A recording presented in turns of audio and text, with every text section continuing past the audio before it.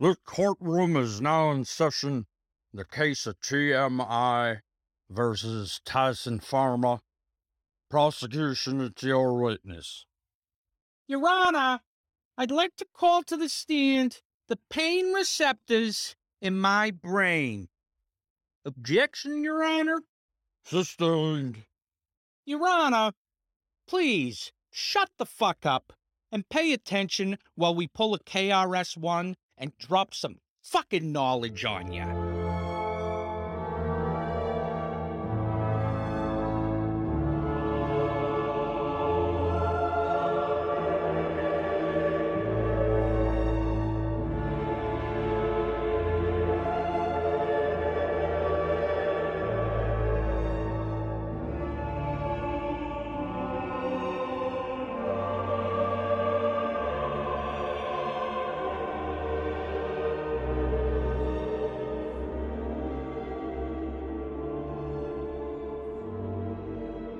Hey, Hi.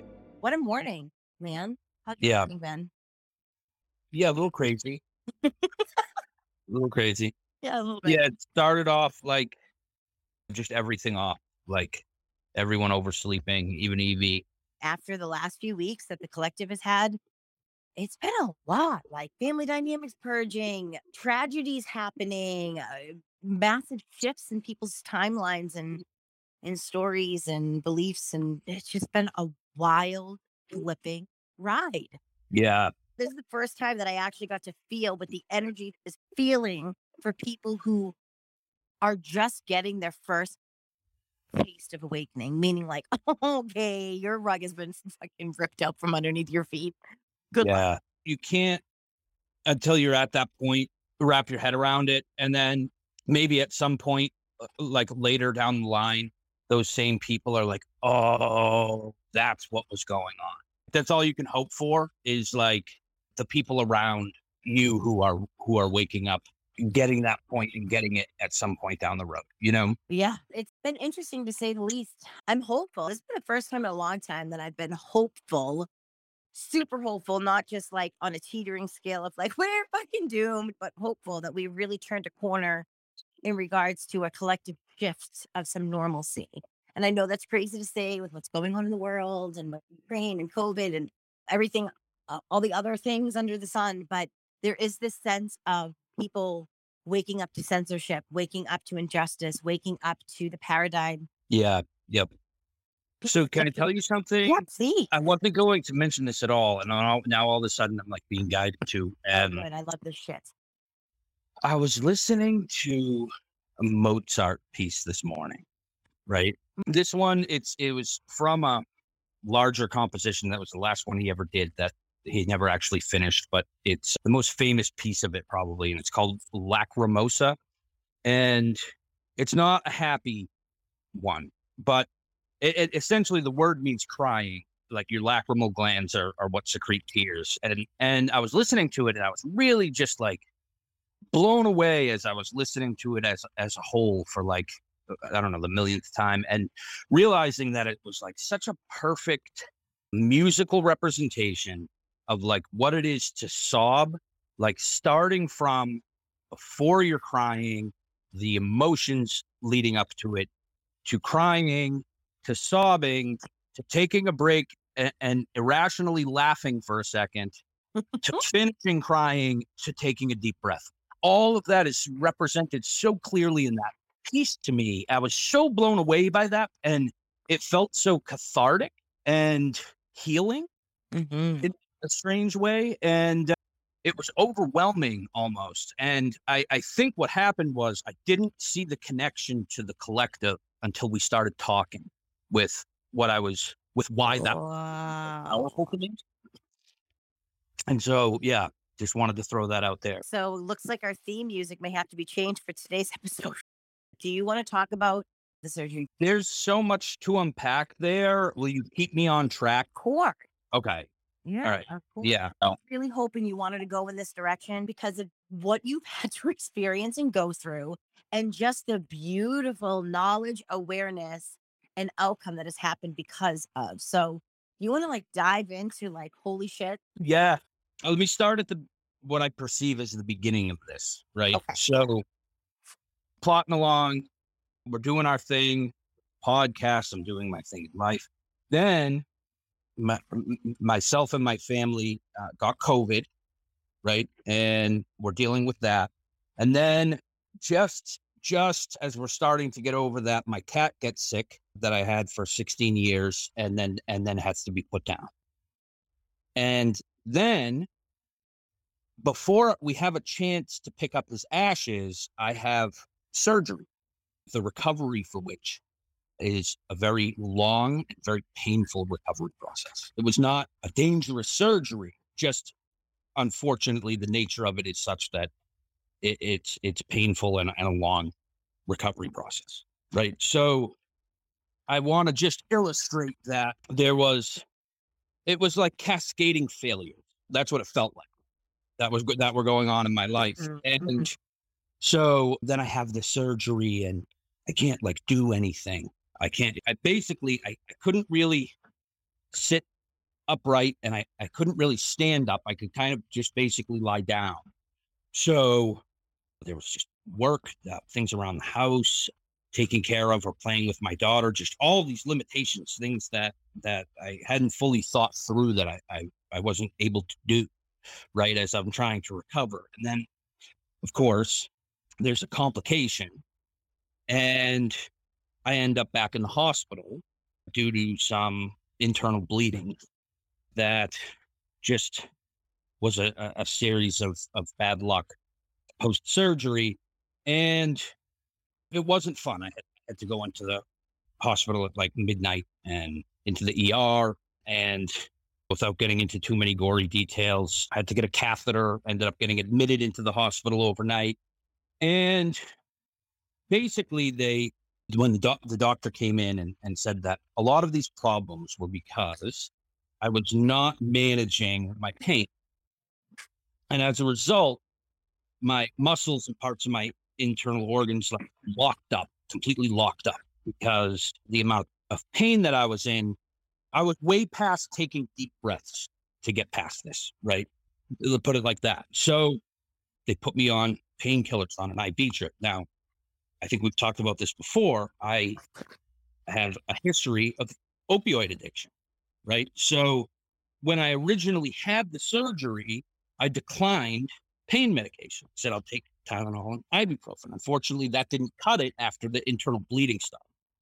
So I'm like, I just want to recover and I want this to move past this and start feeling better. So they said, you have to manage pain, and they're like, you have to take these painkillers and then talk to your doctor or do what you have to do if you have a history of addiction, but you have to treat this. And it worked, which was the first major revelation that I had a bias because of my opioid addiction that they didn't have a functional purpose aside from comfort. Like if someone had a terminal illness or something like that. If there wasn't actually really it was erroneously thought that there really wasn't a need for opioids to manage pain.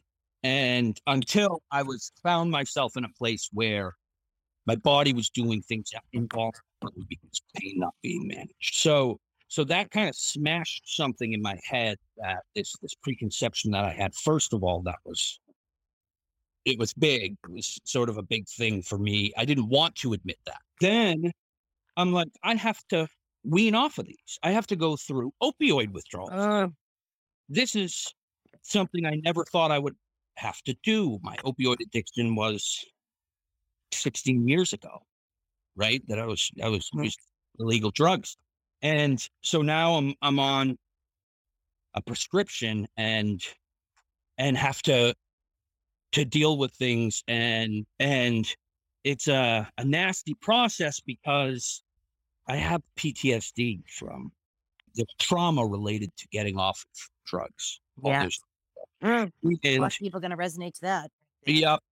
And like the way a smell can bring emotions flooding back in, There were just certain things that like, oh, I forgot about this. Just nuances about withdrawals and physical dependency that I just wasn't even really ready for. And luckily, I'm so night and day not the person that I was. And I put in a lot of work. And so it was a very different experience having to do it this time, knowing now what I know about my body, my mind, my spirit, who I am, what I can control, what I can't control, right? Busting Also, through narratives that aren't serving you, busting through yep, the old program of you are powerless. yep, Know what I mean? That, which by the way, the program, I'm not dogging that, it's a very important place for many people, but it's not everybody's final destination. Because of that, most people won't stay sober because yep, they think if they have to fucking go on pain meds that they relapse when that's not the case. You know yep, what I'm saying? So it's a yeah, mindset for, so not everyone, but most people. Talking about taboo subject per usual on TMI. yeah. And trust me, I get it. Like I was taking it was Percocet, it was oxycodone, and man, that stuff is I can see why people and why I used to say words like evil and sinister. It really gets into your brain and convinces you that this is normal. This is how you're supposed to feel. And then like it triggers your lower reptilian brain, your reactive side. That's a hard thing to like get a handle on when like anxiety all of a sudden kicks in, things start hurting. Like your reaction is it's a reaction that's like I need to take another pain pill. But if I didn't take another pain pill, was I going to end up in the hospital? No. Okay, then I need to tell that thing to shut up. Really is deceptively gets in there, and it's fucking hard, man. Yeah, man. Having to do that and the vigilance that I had to have, the constant awareness that I needed to have. Well, it's a lot of work, dude. Yeah. Yeah. I know that from a personal level. Our drug use was different because I didn't know I had a problem until I had a problem. And because my doctors were prescribing this and because I had spinal surgery in my early 20s, like there was like reasons why I was taking this medicine. But my doctor, no one was like, hey, girl, your endpoint is just taking more. I was part of that like dope sick thing. I didn't know that even until I watched that show. Like, how many times I've heard that word breakthrough pain? Oh, it's just breakthrough pains. We're going to up your 5 milligram of Percocet. What? These people were like giving me amounts of narcotics that should have been given to people who were dying of cancer and who were severely opioid resistant. They were Michelle, because you brought up the show. Yeah. They were using the 1 to 10 scale when I was in the hospital, and someone said breakthrough pain. Someone said 10 milligrams or 20 for breakthrough pain while I was in the hospital. And I was like, these people aren't even up to speed. I remember this is what I had to do to break the opioid addiction, that I was getting supplies. I wasn't like buying them on the street. I was getting them from a doctor, no problem. Even the pharmacist, one of them was a family friend. He didn't even say anything. And so by the time I had to call my doctor, he wouldn't let me sever. Like he was like, no, that's not how we do this. So I wrote a letter and sent it to him certified mail, telling him that I wanted this letter in my file and that I was no longer a patient of his and that I needed to find alternative routes to deal with this pain because I don't think I'm going to survive this. Our experience may have been different, but I understand what you're talking about. I didn't know I was addicted. I didn't know I had a fucking addiction. I also didn't realize it was taking over the mental part of it. So when I stopped, I knew I didn't need that much pain medicine. So now looking back at it, wasn't just the doctors. I maybe got in there for that reason, but it was numbing out a lot of my trauma. And it was giving me motivation to not sink into depression and all of this. It was definitely serving other purpose now that I look back on it and take accountability for that drug-seeking behavior that was there regardless of who was writing the script or where you were getting the pills. Yeah. And you're bringing up a very good point, which is that I wanted to just make the distinction between like getting high and having fun versus the pills work. like giving you the motivation, you said, steering your mind away from trauma, they fucking work. That's why they're initially so addicted. Yeah, they were the greatest antidepressant I've ever taken in my fucking life. Right. Yep. Like, ever. It shut off the part of my brain that was like, "You're not good enough. You're a failure." I was using during the beginning of my motherhood. I not knowing that I was using drugs, and then coming to the realization that it's numbing stuff because my having a child was bringing up the trauma in me, which I didn't even fucking know was there. Mhm. Don't even listen before you're in this cycle, and it's like, whoa, holy shit. This is not just because my back hurts. In fact, my back hurts because I don't feel supported, which is resilient, which is just a residual effect of my emotional pain and trauma that I'm carrying. Which Mhm. this pill is numbing out that, so I don't have to look at it. So when you do look at it, it's hella big. Yep. Good night. Letting that go, because yes, do we have addictive behaviors? Every single person on this planet does. Does it become a sickness and overtakes people? Absolutely. I'm not downplaying that. But I Mhm. refuse to think that who we were 5 minutes ago, let alone 5 years, 10 years, 15 plus, is the same person that's steering the boat or witnessing and observing life. No. So why are you going to look through that? I'm powerless. That's the biggest part that I can't stand about that. I'm powerless against my addiction. I think that renders people powerless in everything, because you're speaking that into the world. That's a spelling. You're speaking that into your existence. Yeah, like you said, we're challenging what mainstream recovery says. In a sense, I really think it just needs to be clarified and worded better. Good, That do it. that pretending you don't have addictive tendencies isn't a good idea. It No. doesn't mean you are powerless. Yeah. Right. Yes, exactly. And listen, I have watched in my personal life the program quite literally change people's lives. I've watched it change people's lives for like 50 plus years.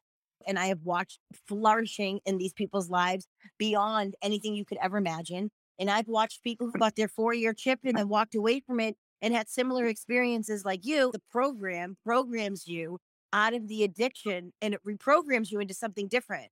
I like to Mhm. challenge people that we come up with these experiences like you to reprogram ourselves to the next version of both of those experiences. Yeah. They serve a huge purpose. If you are struggling with addiction, go to a meeting. I'm not even joking. Go to 5 meetings a day if you have to. You will find Yeah. community, you will find safety, you will find tools, you will find prayer, you will find connection to divinity. Go. They serve a purpose. What I am I was saying, just going to say that confronted with a situation today, if asked to help someone, that is the first recommendation I would make, Mhm. because you have to distance yourself enough Yeah, from chemicals to yeah, get the clear enough head so that it's not residual addictive and like physical dependency things that are driving your thought, but yeah. you've really given yourself a good enough amount of distance to start to branch out spiritually in a way of thinking, Yeah. to identify what's best. And most likely, this is years and years down the line, just so you know. Like, Yeah, we're yeah, talking exactly. I was going to years. say I wouldn't recommend anyone doing that without a minimum of a year. A minimum. I'm like thinking like Minimum, 3 to very at 5. the I'm very like, minimum. listen, Yeah, motherfucker, it's 3 to 5, because that yeah, programming and that addiction runs deep. Those demons, if you, especially if you're not into shadow work, those things are like, hey, just fucking rule your life. So like those things can be very, very deep. You have to go into that work, and that doesn't happen overnight. Like, good. it's a fucking process, man. It is such a process. It always is. You're gonna master that process, so that process doesn't master you. You know? Yeah, because while you were doing whatever you were doing, drinking or whatever drug you were doing, like you said, Michelle, about numbing out and not having to face the trauma, like, and how that was this like benefit to you, it's also now worked to your detriment. You have to Yeah, confront that at some point. You're going to, you period. have to. So now there's all this backlog of stuff that you have to hash through and deal with the way the rest of society. And can I add to that, T? Yeah. Not only do you have to do that, some may resonate with this, that there is some like really shitty fucking things people have done to get drugs, use drugs. Mhm. You don't even just have to Yeah. deal with the trauma. There are people out there that are severely dealing with the actions of getting Mhm. said drug or being in drug scene. Yep. So it's like this whole fucking identity of pain and shame and blame. What I'm bringing to the light is the unpopular opinion of that may not be the final destination on everyone's journey with Mhm. this experience. It surely wasn't with mine. Watching this with you has been just another solidification of, wow, man, like, holy moly. If this doesn't go to show the gratitude and balance and like boomerang effect of like finding one extreme to the other and the balance within it, this was like your moment, and it just solidified that for me Mm. watching it. Like, that was really flipping intense, man, to watch you and know you were going through that. Then to know that it was lined up in this whole twisted, very strong thread narrative of the spectrum of opiates. It was like, of course you're gonna line up with that right now. Yeah. How's your clearing? Yeah. How's your Intense. energetic clearing? You just energetically douched yourself. It's still going on. I mean, yeah, it's intense. There's because I don't want to go down the rabbit, but my own personal rabbit hole too much. But there's just stuff that it brought up that I even forgot about from my addiction. Man. And then like just this there was for so long, and it's still going on at a lower frequency of like this shitty toxic cloud of stuff, and then being like, all right, I can release this, and then staging, and then that fucking build up again, and then okay, I can release this, and like thank God I know how to do that. Mhm. If I can bring up a quote from an earlier episode of we are products of our past, not prisoners of it. Yeah. You have to understand both sides of that. It's freeing to know that you're not a prisoner of it, but you are a product of it. Wait, And yes, we're not prisoners of it. And so stop making yourself a prisoner of your past. But we are product of our past. And that is, it's that's that discretion, that discernment of this is what I can let go of. It doesn't mean the experience it's gone. Yeah. It just means that self-hatred and all of that stuff that's not serving me is gone. The experience is there, and that is there for us, for our benefit. Mhm. And so understanding that pain, right, and letting go the parts that aren't serving you turns it into a tool. And as you do this and discover this process and put in the work to keep doing it in your life, that's all it takes to reach that spiritual mastery that you were talking about. I mean, I say it's all it takes. It's fucking hard. Just because.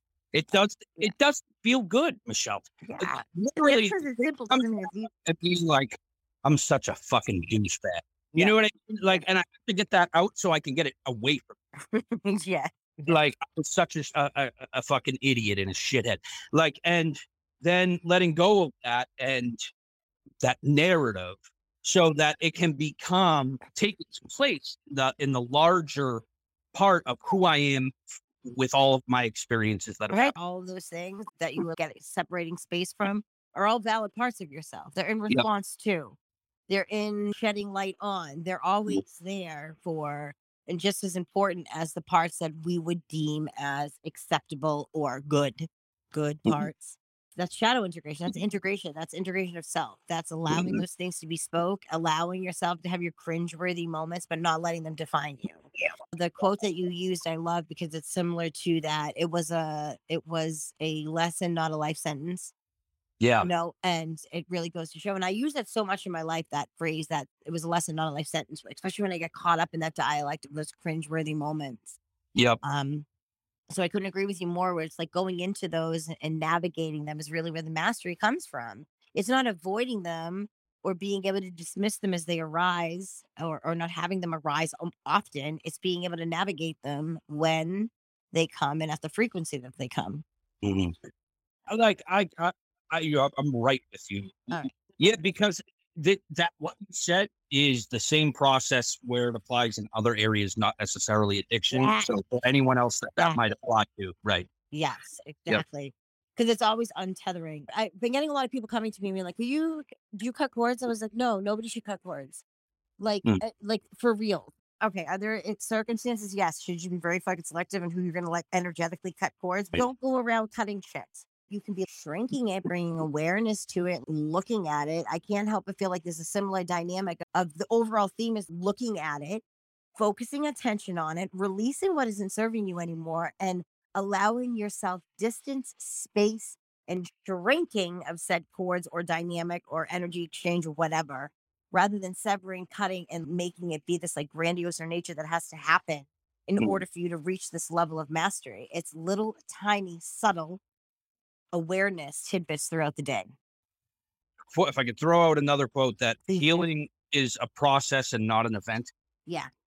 I would add, unfortunately, healing is a process and not an event. I know, Right. unfortunately, ...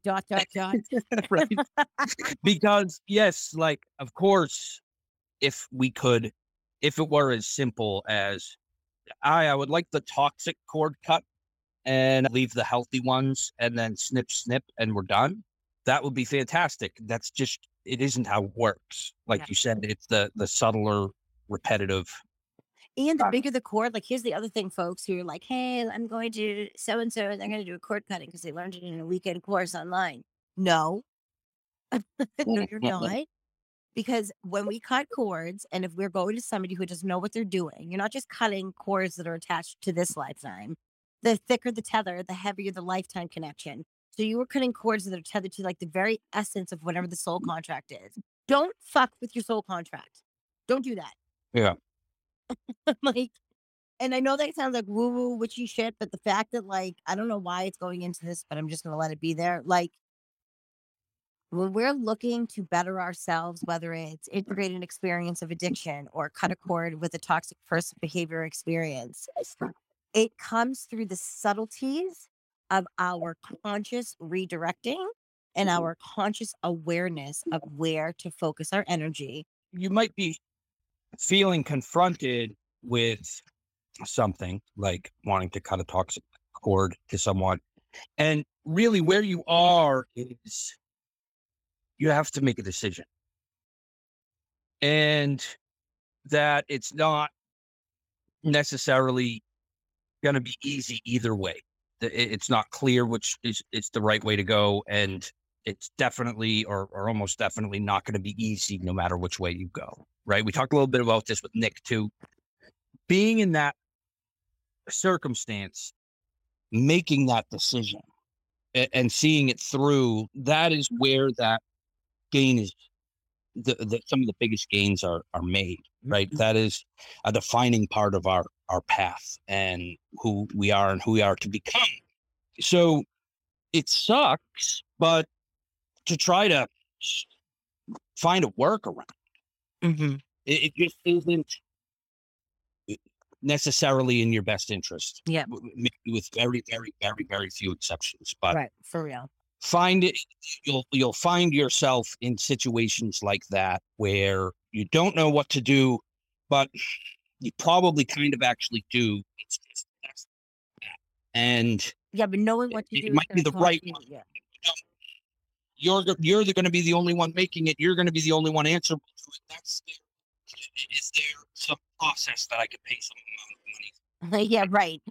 Please, will you? I'm not even faulting anyone for thinking that way. I've certainly no way, of course not. But and it's like, no. I have personally experienced that the biggest gains we make are seeing those things through, right? Like you've put all this work to get to this point, and now, like, yes, we're on the edge, and we're going to go over to the other side, and we don't know what that looks like, and that's scary, but that's life, and you're the only one who has to live as you, right? So as I'm hearing the process being broke down and just the conversation that's being had, I feel that right now people are so overwhelmed with change that even adding on another process of simply being aware of it, not just trusting anybody to kind of take care of it for you, seems like such a daunting task. So I would just challenge that, if that resonates with anybody, that the awareness of knowing you're feeling resistance to all of this is enough to give yourself a moment of self-presence, because your resistance is a moment of presence. being super present with what we're talking about and having the awareness and kind of looking at it and having that conscious dialogue of like, I release this or I know what this is, tapping into our body is such a foreign thing for most people. I guess I felt like we were on such a trajectory that people were in tune with their body that over the last 18 months, I've realized that people have completely become detached from their bodies. Mhm. Yeah, have that awareness that causes quite literally a response within your body that you're feeling. So I would challenge the awareness of your resistance is enough, but then also feel that emotion. Emotions and feelings are not the same. They work in conjunction with one another. Your emotion is an experience you are having. Your emotions will trigger a feeling within your body. You can feel said experience somatically. It's not safe to be in our bodies for most people for whatever reason. So be kind to the process, especially with the shifts that we have going on. I was watching Shark Tank last night. Do you ever watch that show? Dude, I had it on while I was editing some promotional content for a retreat Okay, coming up. so How uh, weird is that? so But it was Mr. great, bro. Wonderful, it was about the food safe. So yeah, We'd both be watching that at the same time. so That's weird. I love Kevin O'Leary, and so he was being a dickhead to that dude, Yeah. and was like, "So stop crying and be a man." And Kara was like, "What an asshole! He's just being rude." I was like, or he's preparing him for the type of resistance he's definitely going to hit on on his journey to make this a successful, profitable company. Perfect. And then Lori and the GoPro guy or whatever got in and wanted to hear his story and like made him feel better. And then she was like, "Oh, I love Lori," and I was like, "Yeah, that's funny because Kara has some of that Lori in her, and I have some of that Mr. Wonderful in me." Mr. Wonderful. Right. And that I was like, because it turned into me defending him. I was like, I believe he really believes he's helping people when he is confronting them to prepare them for what they need to be ready for if they're going to continue down this entrepreneurship path to try to get to a place where he is, and that he in his mind he is helping them. So I feel like that just a mirror of that sort of happened about making a decision, and then you were bringing in the like, but be kind to yourself and understand how awesome it is to get to even have that awareness was sort of like the Kevin and Lori thing, right? Right. Hi, I'm Lori. Hi, But yeah. I'm Lori. No, I love listening to you talk because of the experience that you just went through. You have such a roadmap right now, and I feel like a lot of people are shedding that exoskeleton of this boundary and identity and safety that was built into. Oh my God, I'm having major surgery. I can't have pain pills. I'm a fucking addict. Yeah. I can't go down that. I'm going to be shitting my brains out. I'm going to be throwing up. I'm going to be sick to my stomach. I'm going to have leg kicks. I'm going to have withdrawals. Like, Yep. into this whole PTSD on top of that. So I feel like there's a lot of people, especially as life continues on in your journey, that you're going to be faced with experiences where you may have to challenge some of your narratives in order to be self-loving and healing on your journey. Mhm. It's that fluidity of being able to rise to those challenges and make those decisions based on what's good for you during the lenses of that present moment, not what you are afraid you are or will become again. Yep. Yeah. Because that narrative is so powerful for anyone who's in that situation. Mm-hmm.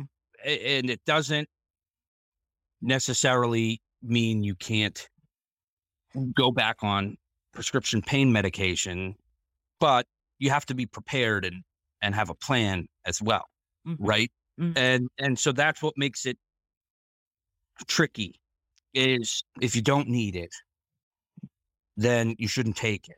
Mhm. Right. So it makes it a fine line. But if you're understanding of you can do this and people do it every day, and that what happened however many months or years ago is not A recurring what's going to destination. happen again necessarily. Yeah. Yeah. So I think that's really important, that understanding and being prepared for how you're going to, and having a plan for how you're going to go through that is all an important part of it. It's the thinking that it's impossible because you're powerless. That's not necessarily true. It doesn't necessarily serve us Yeah. to go for that sure. way. Absolutely. I went the route I did, refusing the pain medication, and ended up calling 911. Ah, The you hospital. you just literally read my mind. The Yeah. question I was going to ask you. Knowing what now and giving the recovery and the complication that you've had, would you still decline the pain meds?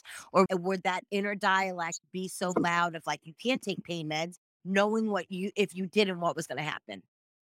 No, I wouldn't turn them down, but I gotta admit that I would be like, oh man, this is gonna be longer and harder for me Mhm. than for a person who didn't have these tendencies or doesn't have my history, and now I gotta fucking figure out how I'm gonna taper down. Like, son of a bitch. Like, that would be how I'd be feeling about it, but I wouldn't be worried about it because especially because I went through it, and Yeah.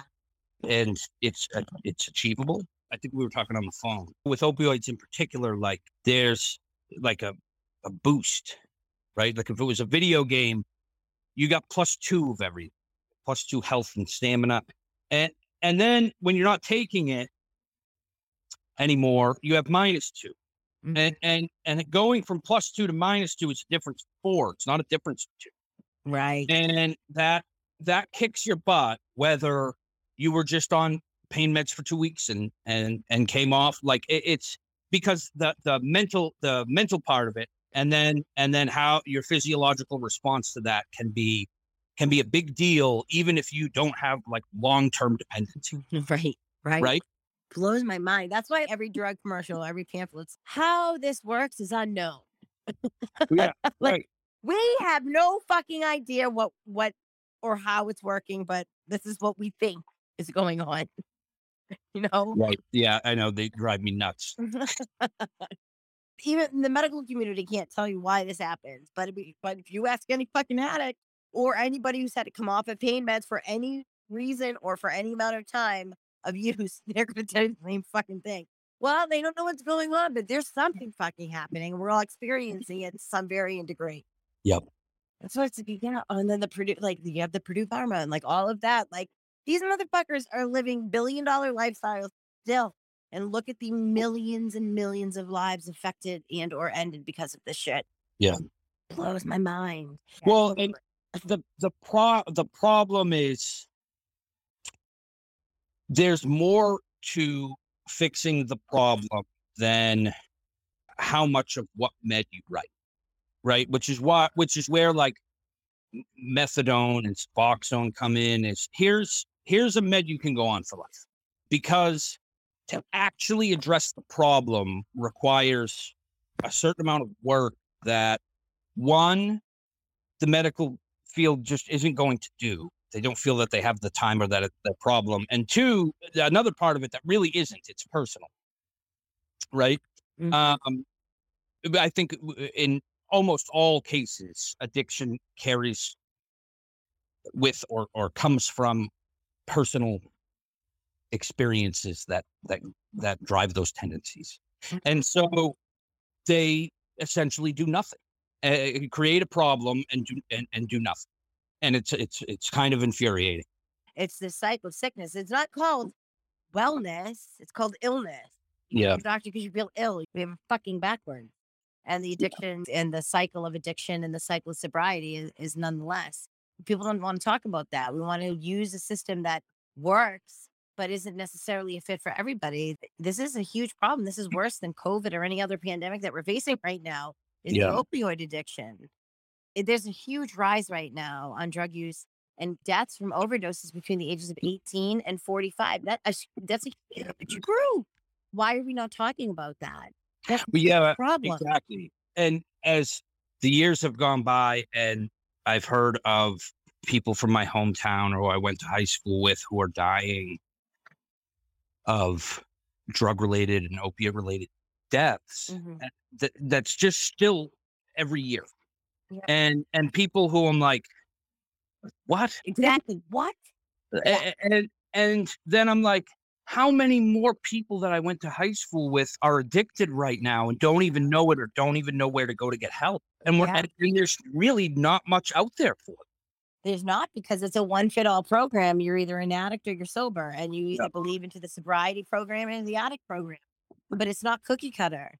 It's not like that, because the people who aren't that quote unquote typical, stereotypical drug addict, right, have no idea how far down the addiction rabbit hole that they are.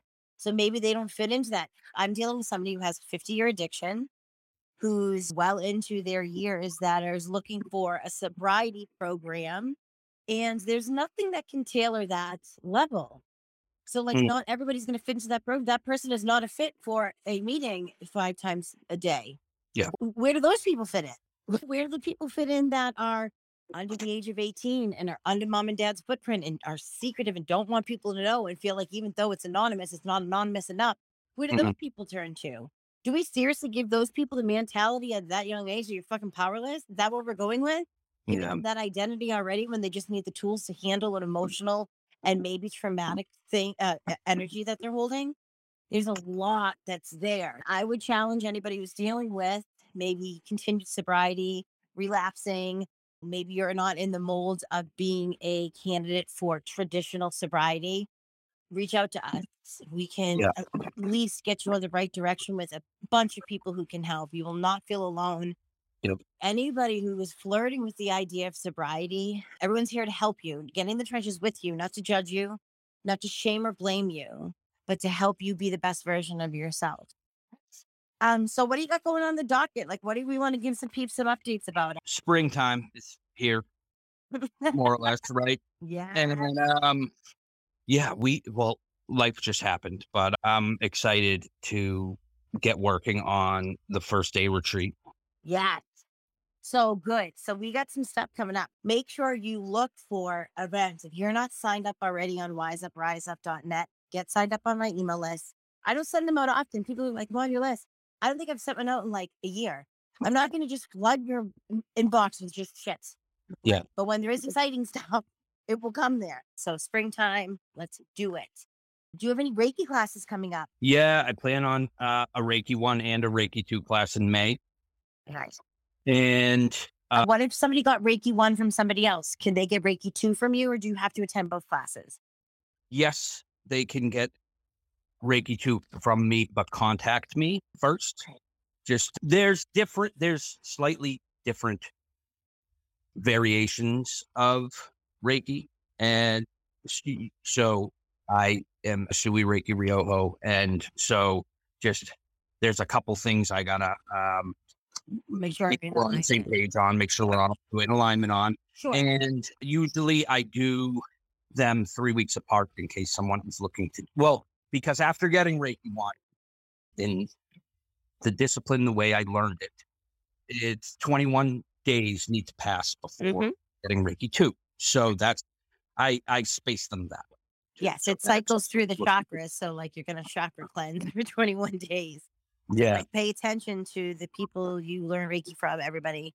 And because the it's Reiki important. 1 is, there's a lot to it that you don't realize at first. Yeah. Learning your lineage and who taught me and who taught them, all the way back to the founder of it as a discipline, as a healing discipline, carries a lot energetically with it that like really takes some time to integrate. There's a lot to Reiki.